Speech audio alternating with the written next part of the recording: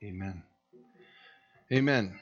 So we're right in the middle of this account of the nation of Israel being set free from their captivity in Egypt as slaves. And Moses has had this encounter with the Lord at the burning bush, where the Lord commissions him and puts him essentially into the ministry. He has that long discussion where he insists to the Lord that he's not qualified, that he doesn't speak well, and that he shouldn't be the one to represent the Lord to Pharaoh or to the people. And then the Lord agrees. He's angry with Moses because he's called him and chosen him to be his representative and his minister. But he agrees with Moses to allow for Moses' brother Aaron to be the spokesman. Moses will communicate with the Lord and then communicate to Aaron, and Aaron will communicate with Pharaoh and the people. What you're going to see is the Lord allows that as a position, but in the end, Moses does almost all of the communicating anyway. He's the one who's communicating with the Lord and then with the people. So afterward, Moses and Aaron went in verse 1 of Exodus chapter 5, and told Pharaoh, "Thus says the Lord God of Israel, let my people go, that they may hold a feast to me in the wilderness." Now, this is literally what the Lord wants. It's going to ultimately be that they're set free and they're able to go all the way to the promised land. But the Lord wants this to begin with the freedom to worship. Now, as you probably well know, Calvary Chapel, we teach through the Bible from Genesis to Revelation. In the time we've been here, the 17 years we've been here, we've taught all the way from Genesis to Revelation 3 times. And we've taught 21 some odd books a couple other times. So we teach the Word of God from beginning to end. Where we leave off this week, that's where we're going to pick up next week, hopefully with chapter 6, as we just continue this forward progression through. I make the point here because it's always interesting to me when circumstances line up. It's not something we orchestrate. Here we are talking about Israel's Independence Day, and we're looking at this week the celebration of our nation's independence. And it was because of the tyrannical rule of the king and the leadership of England that we chose to have this independence. First, in coming here and establishing, the settlements and living here, the pilgrims and those others that came here to escape England did that as a form of worship, strictly for the purposes of coming to find freedom to worship Jesus Christ. And then later, with the independence of this nation, it was a continuation of that same idea. Certainly, there was a financial aspect to it as well, the taxation without representation, but the independence that came to the hearts and minds of the men who follow this. This isn't like some big political sermon, but the independence that came to the hearts and minds of the men like George Washington was because of the preaching of a man by the name of William Tennent. William Tennent had in his heart and mind to train men here in America to teach the Word of God. And the colleges of Europe said they wouldn't allow it, that if you wanted to be a pastor, you had to return to Europe and be trained by them. And William Tennent understood that almost none of them would ever be able to afford that. They wouldn't be able to afford the passage back to England, let alone the tuitions of those colleges. So he started teaching the men here in America. Those universities in Europe mocked his efforts here and referred to them as the log colleges, because they were meeting in log homes as he taught these young ministers the Word of God. Their preaching was so powerful that it converted the hearts and minds of the men and women of this nation, who then had the strength and courage from their faith to declare independence from England. The Word of God is what brought that to them. And the fight that followed was intense, and so it will be for the nation of Israel, and so it will be for you. That as you look at the opportunity to follow the Lord with your life, you have to understand you have an enemy that's not going to give you up easily. So here he wants them to worship. Moses has made the declaration.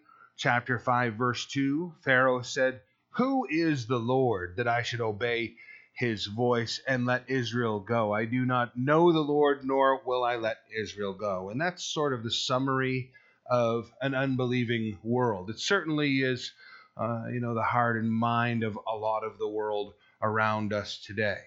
It was that magazine article so many years ago that declared God is dead. And now the world wants to argue about whether there is any God, whether there is, creation, whether the Bible is legitimate. This was just a book that was written by men. You're going to hear all kinds of arguments along the way. If you examine the truth in those things, you'll find it very liberating in the process. There's all kinds of opinions out there, but there's truth. There really is truth. That's something that this generation really struggles with. Is there truth? This generation has so much information, they don't know where truth begins and where lies end. They surf the internet all day long, and you don't know. I made the explanation this past Thursday night. So many people, science and pseudoscience, what is supposedly science, they look at that like some fascinating thing or something that should be honored above the Word of God. And I made the point one more time. Any of you guys in this room, you can show your hand if you want to. Have you seen the pictures taken by the Hubble telescope? Those beautiful nebulous gas clouds and the planets so far away. Are you aware that those are almost entirely fake? I'm not saying that as like some conspiracy theory. That's a process that NASA has done with Photoshop. Okay, they openly admit it. You can look up the articles yourself. Okay, most of what the Hubble telescope sees is done in black and white, under high resolution, and it's electronic information. It's just electronic signals or radio waves. It has little to do with photographic images. Those beautiful nebulous clouds that we all saw in Time magazine so many years ago, fake. Photoshop. Okay, they're going to ask us every single year for billions more, right? And here's another aspect they're never going to discuss with you. Most of what NASA does is maintain an incredible spy network of satellites for our government. Okay, so they need that money from you and I, right? And if they were showing you grainy photographs of distant pulsar stars that only scientists would understand by looking at you, and I'd be like, I'm keeping my millions. You know what I'm saying? I want to retire. You aren't having any more of my cash. And instead, they have a beautiful PR campaign where they put this out there, and we see it and go, that's amazing. And now we just don't care when they take our money away from us. Truth versus fiction. The truth of God's Word. Okay, this book has been protected, miraculously protected by God in order for us to have it, to know it, and to believe it. Here, Pharaoh is being told, it's time for you to let my people go. My people need to be able to have the freedom to worship. We need to have the freedom to worship in this nation. And there are always going to be those that say, who is the Lord? Is there really a God? What is this junk, that you're believing in? If you look into it, it's another small point. Largest body of scientists in the world. Pause for effect. Creation Research Institute in San Diego, California. That's the largest body of scientists in the world. They're all Christian believers, and they're the leaders in their area of study, microbiology and physics, and largest body of scientists in the world. Doesn't belong to NASA, doesn't belong to any, but you never hear that. They're not going to declare to you that there are more people who are the leading scientists in the world who believe in the Bible and believe in creation and Christianity than there are who believe in all of the opposing facts. But, the loudest voice in our communities, in our culture, is going to say, who is this God? What is this all about? Why are you demanding to be able to worship him? Verse 3, so they said, the God of Hebrews has met with us. Please, let us go 3 days' journey into the desert and sacrifice to the Lord our God, lest he fall upon us with pestilence or with the sword. We have to be obedient to him, or bad things are going to occur to us. We've been called to obedience, and we need to obey him so that we don't experience negative things. That's the truth for us, right? If the world is demanding of you that you stop worshiping Jesus Christ, if the pressures around you are saying, you're thinking like, we're not in some communist country, Will. We still have the freedoms. Well, wake up, because you don't. Okay? You cannot declare some of the things that the Bible says are wrong as being wrong anymore in this culture. If you just stand up and read certain things from the Word of God, they're going to call it hate speech. And you're going to be in serious trouble. In Canada, just a little over 4 hours away, they arrest a pastor because he's simply reading from the Word of God in his church. He's not out even in public. He's just in his church reading that homosexuality is a sin, under arrest, brought into court. That's very short distance away from us. Physically, spiritually, we're getting very close to the point where now if you're sitting here saying, well, you shouldn't be allowed to say that. Look, if we start saying that, if we start taking freedoms away, then everybody loses their freedom in the process. Everyone.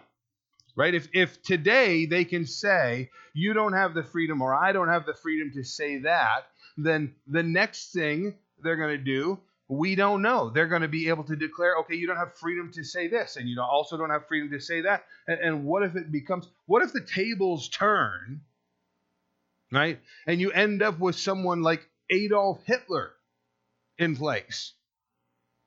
We're not far from that.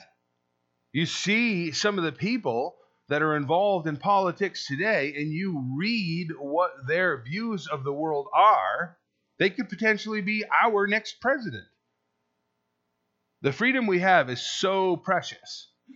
And what here we see going on, it's happening right in front of us.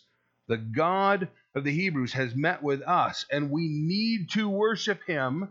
We need to have the freedom to worship him so that we don't experience terrible things ourselves. We personally need the freedom to worship. Then the king of Egypt said to them, Moses and Aaron, why do you take the people from their work? Get back to your labor. And Pharaoh said, look, the people of the land are many now, and you make them rest from their labor. You're just trying to allow for the people to stop doing what they're supposed to be doing. They're supposed to be building these supply cities for us, and now you want them to take a day off. You want them to be able to go and worship your God. You want them to take 3 days off to go out and worship in order to please your God. We don't even know if this God exists. We don't believe in this God ourselves, and now suddenly you want them to stop from the slave labor that we have them involved in. Our culture's saying a similar thing about that too, right? You're going to take 1 day off in order to go worship Jesus Christ? I mean, who can afford that? Shouldn't you be working? And if you have time off, shouldn't you be going and fixing your house and doing the things with your family that you want to do? How is it that you've made this decision to now worship Jesus Christ? This whole opposition that we see, this this whole anger that is brewing. They're slaves, you guys. They're absolute slaves. Now, look, my slavery. When I was living my life in opposition to God, I was a slave to sin. Completely enslaved to drugs and alcohol, sexual sin. My whole life was consumed by terrible things. I mean, when I surrendered my life to Christ, I had already been arrested for a robbery. I was in the midst of a court proceeding over that whole thing. My teenage girlfriend was pregnant with my child. She's now my wife of 30 years, sitting right here with us. The children are scattered around amongst us. But, my teenage girlfriend was pregnant with my child. I was basically homeless, just couch surfing from one friend to another as long as they would tolerate me. I'd been fired from my job. I had no vehicle. My license was under suspension. Life was horrible. Okay, I mean, maybe yours was squeaky clean, but mine was terrible. I didn't know what date. I was a petty thief. I was a petty drug dealer. It was terrible. Christ delivered me. And yet, years later, right, my mind starts to drift, and I start to remember the good old days as though they were good somehow. I know you guys don't do that. You can pray for me, but I mean, it's weird how our mind works. We were slaves. They're slaves here in this moment. Pharaoh's saying, absolutely not. I will not allow you guys to go worship. Numbers chapter 11, verse 5, they're now in the wilderness set free from God, and they say, we remember the fish which we ate freely in Egypt. The cucumbers, the melons, the leeks, the onions, and the garlic. They were slaves. They've been set free. Years later, in their freedom, all they can think about wasn't the cuisine awesome? Isn't it stupid how short-sighted we are? Yeah, but you were slaves. You guys, again, I know none of you are like this, but I would go to bed sick from the drugs and alcohol and swear I'm never doing this again. And my first conscious thought when I awoke in the morning was, how am I going to get high right now? Very first thing. And then all day, all over again. And I would end day after day after day like that. Never again. Okay, right now. Never again. Okay, right. I was a slave. I was a slave to it. People would say, you're enslaved to that. And then I would argue with them about, don't you tell me. I'm free to do whatever I want to. I wasn't free. Today I am free. Free from that. Free to make choices. I was enslaved, and yet our minds will drift back and think, oh yeah, that was a great party. Oh yeah. Wasn't that fun when we used to be able to whatnot? No, we were slaves. Whatever enjoyable moment might have happened along the way, you were a slave, moron. Wake up. Isaiah chapter 51, verse 1, today's memory verse. There the prophet said, listen to me, you who follow after righteousness, you who seek the Lord. Remember the rock from which you were hewn and the hole of the pit from which you were dug. You got to remember where you came from. You've got to look back. I know Christians that don't tell their kids about, their dirty past. We'll pretend that we were always like pristine college graduates, okay? Just don't tell them about the horrors of what we went through. Yeah, wait until they start having the desire to go after those things. I can tell you right now, you're much better off to be honest, right? We know that as a general rule. Anyway, it's always better to be honest. I find a great dishonesty. If it confronts you today, good. So if you don't like people to know about your past, I find a great dishonesty in that.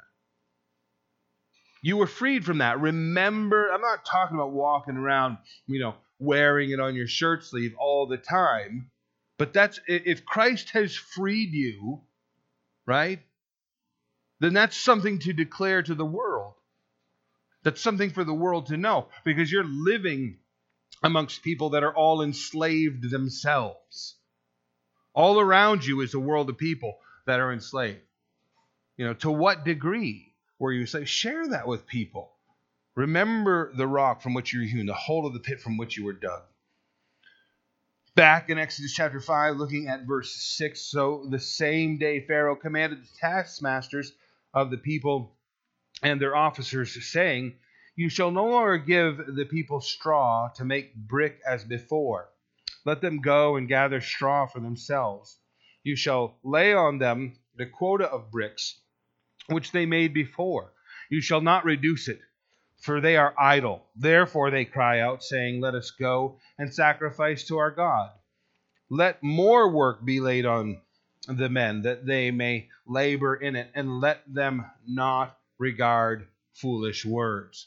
There is big argument amongst the archaeologists as to whether the Hebrew people were ever slaves in Egypt. And I just want to be very clear. They absolutely were. Okay? And the timeline is very perfect and very exact. The difficulty is in Egypt's timelines. Egypt, whether you know this or not, they are a country that they did not ever record the bad things in their history. If they had bad behavior, such as keeping millions of slaves, they didn't record that. If they had, kings that later fell from their glory into disgrace, they would go right through their entire nation and remove every remembrance of them. I'm talking concerted efforts to pound their statues into dust, right? To shatter them and break them and continuously pound on the stones until those stones were unrecognizable as a statue. To literally go through the monuments that had been constructed and chisel off the faces and the records of those that had fallen from glory. No defeat of their military was recorded in any of their history. According to the Egyptian record of history, they were never defeated as an army.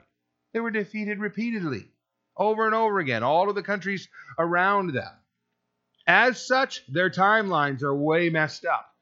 They shifted their timelines around when they recorded history in order to say that things wouldn't line up. You can't have any of this. If you take the surrounding countries, including Israel's history, and you examine Egypt strictly according to the surrounding nations' records of those histories, everything lines up according to what we're reading right here, including the fact that these store cities that they were building, you can go there, and to this day, all of the lower columns of the walls are built with bricks that contain cut straw. The inclusion of straw in the brick manufacturing process does two things. It lends a fiber that makes the brick hold together in the hardening process. It's kind of like having fiberglass in the Bondo, you know what I'm saying? Some of the guys do. So it holds the form better, but also as the brick ages, the straw's decomposition gives an acid to the newly formed stone that causes it to continue to harden. So rather than soften and weaken like a lot of other stones that would, decay and fall apart, the acid hardens the brick. So that's why they include straw in the mixture. What they're using at this point is a cut straw. So it's been harvested and it's been chopped into very uniform lengths, and it's stacked into bundles and bins, and they're able to just scoop it up and throw it in with the mixture and mix it all in with the clay and then form their brick, and it's very, processed. At this point, the Pharaoh now says, no more straw. They're going to have to take care of that themselves. And we're going to see that what happens is they now have to meet the same quota of bricks, but they've got to go get their own straw.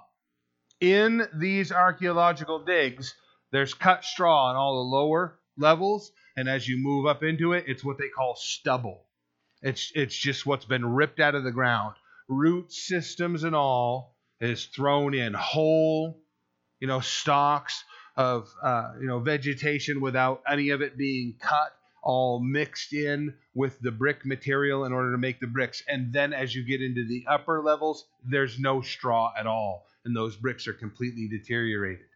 It's a confirmation, an archaeological confirmation, that what we're reading here exactly happened as it's recorded and in the same timeline. Exactly what we're reading. Over and over again, the archaeologist's spade is a confirmation to what we already know from the Word of God. So, don't listen to them. You're going to have to, follow the same quota of bricks, and these men are giving you false words, and you need to ignore them. Verse 10, the taskmasters of the people and their officers went out and spoke to the people, saying, "Thus says Pharaoh, I will not give you straw. Go, get yourselves straw where you can find it, yet none of your work will be reduced." So this people were scattered abroad throughout all the land of Egypt to gather stubble instead of straw, and the taskmasters forced them to hurry, saying, "Fulfill your work, your daily quota." And when there was straw, also the officers of the children of Israel, whom Pharaoh's taskmasters had set over them, were beaten and were asked, "Why have you not fulfilled your task in making brick both yesterday and today as before?" So now the beatings increase. They were already under very cruel taskmasters. You'll remember, and all the way back when Moses was living amongst them before he left for the 40 years to go live in Midian, he had killed an Egyptian taskmaster who was beating one of the Jewish people. So their circumstances were bad, but now the circumstances have intensified also.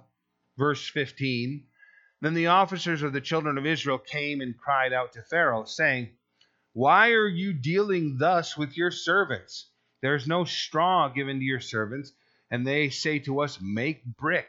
Indeed, your servants are beaten, but the fault is in your own people." So this leaves us to think that perhaps, at least on the labor level, they didn't even know that Moses was trying to negotiate with Pharaoh in order to gain their freedom. There's something about this whole process that speaks about how we find our freedom in Christ. As the Lord is delivering us from our sin, circumstances may intensify for you. And you may be thinking, what in the world is all of this about? I not even recognize, you're not even thinking about going to church yet, not even thinking about reading a Bible or surrendering your life to become a Christian. Just suddenly in your circumstances, things start getting bad. And it all ends up focusing on a relationship with God. Read a few more verses here. In verse 17, he said, "You are idle. Therefore you say, 'Let us go and sacrifice to the Lord.' Therefore go now and work. For no straw shall be given to you, yet you shall deliver the quota of bricks." The officers and the children of Israel saw that they were in trouble after it was said, "You shall not reduce any bricks from your daily quota." There's something about the way that the Lord brings us to himself that's really uncomfortable.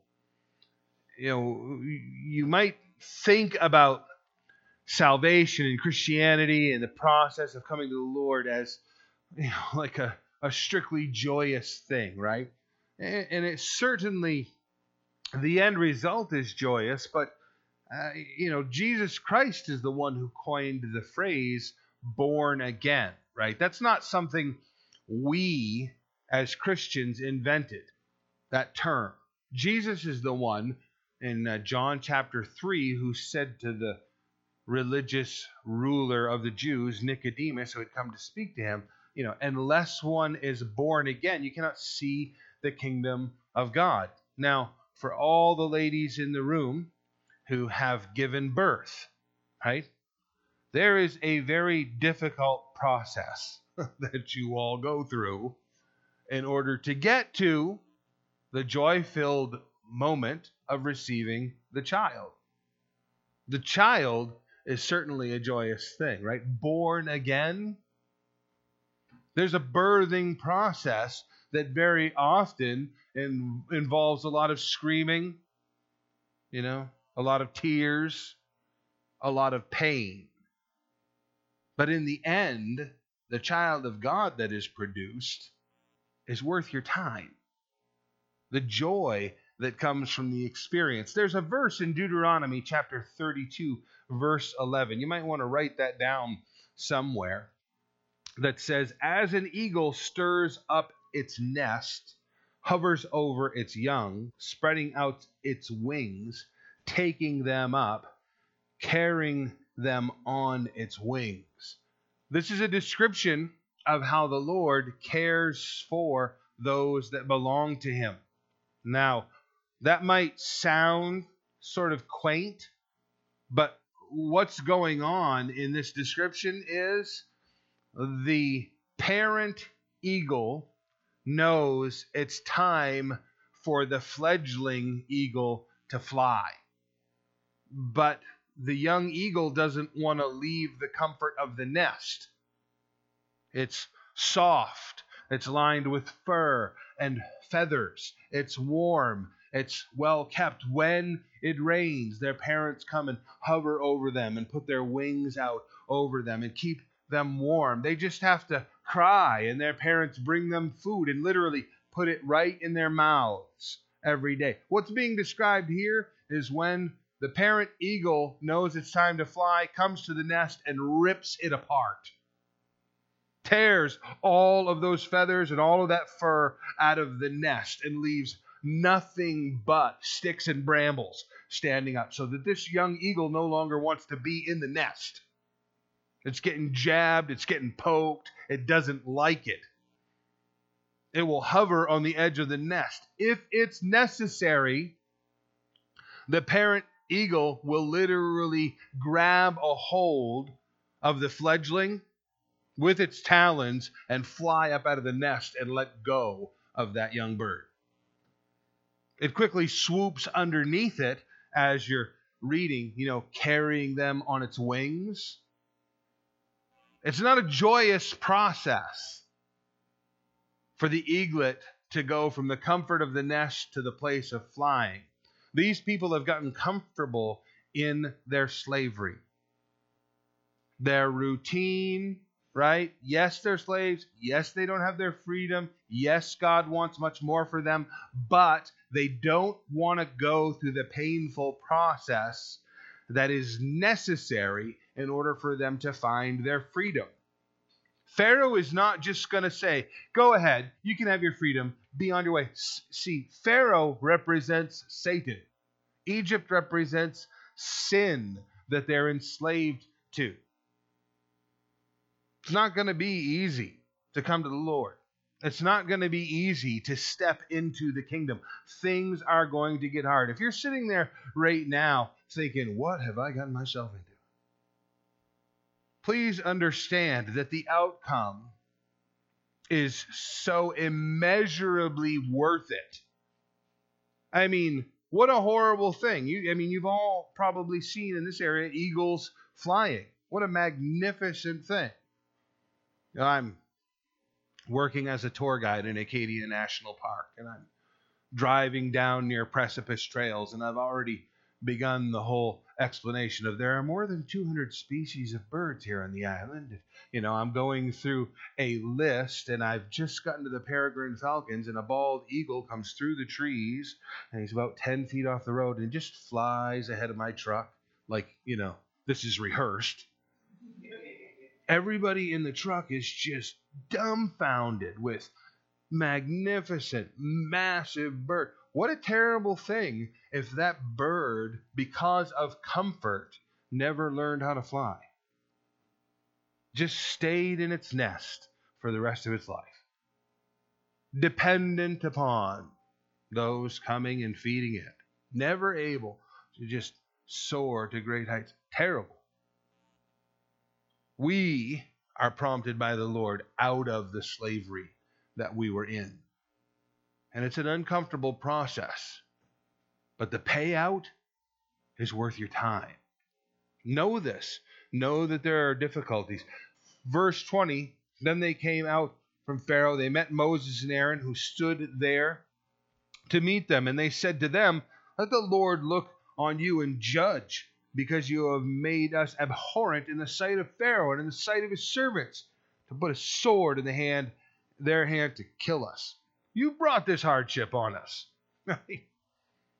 You great preacher Moses all out declaring these amazing things, and now I'm going exactly through the problems that you've stirred up in my life. It's not Moses. It's not Aaron. Right? It's not even Pharaoh. Excuse me, it's not even the Lord. It is, in fact, Pharaoh that's causing the problems. The Lord isn't creating these problems as much as he's using it to stir up the situation, to create a discomfort. These people are going to want to leave Egypt when it's done. You know, the plagues are going to come, and they're not going to want to hang out. The Lord may do that in your life. He may stir it up so bad that you're ready. You're ready for whatever change he's offering you. And the change may not be pleasant. And you may have to go through, you think about this, right? None of the people that leave out of Egypt enter into the promised land. You may look back years from now at the freedom the Lord creates in your life and realize you are an entirely different person than you are right now. 1, 2, 5, 10 years from now, completely different person because of the circumstances that God has brought you through. You guys seen that poem, right? Footsteps. Beautiful poem. I don't know how that thing. I should probably memorize that. 2 sets of footprints on the beach, and then there's suddenly 1 set of footprints on the beach. And then I said to the Lord, why is it that you left me? And, he says, no, it's not that I left you at that point. It is at that point that I carried you. And we all go, oh, that's so nice. I mean, if that's my story, it's more like, hey, what's all that scuffling? And why is my face print right there? That sort of looks like I was being drugged by my heels and I was like clawing. Why was that? It was then that I dragged you to where you belonged. I don't know.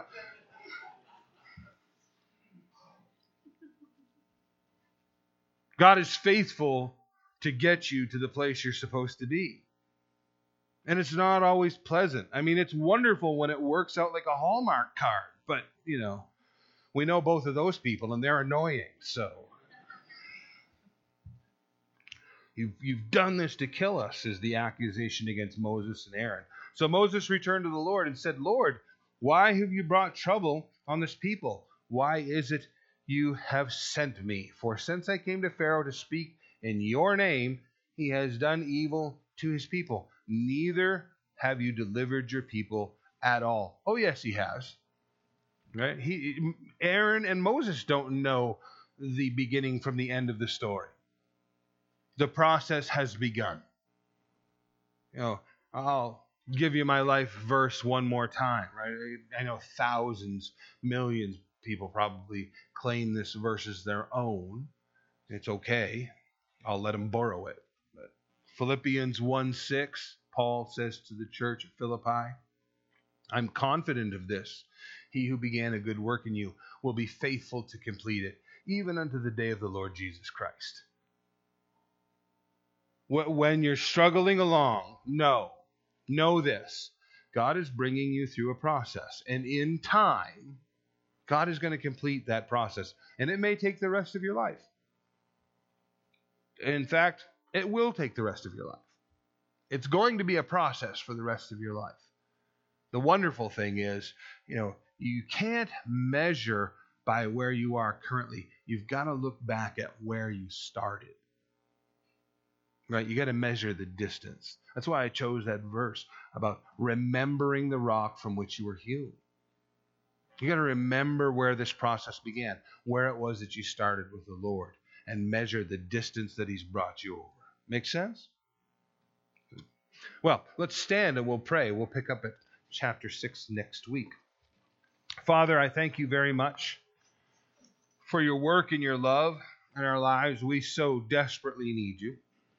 I pray, Lord, that you would help us to cooperate with this work, that we would wait upon you, that your hand would work in us and through us. Bless us with that patience and the peacefulness of trust, knowing that you were in progress, that you are working on us. We pray these things in Jesus' name. Amen.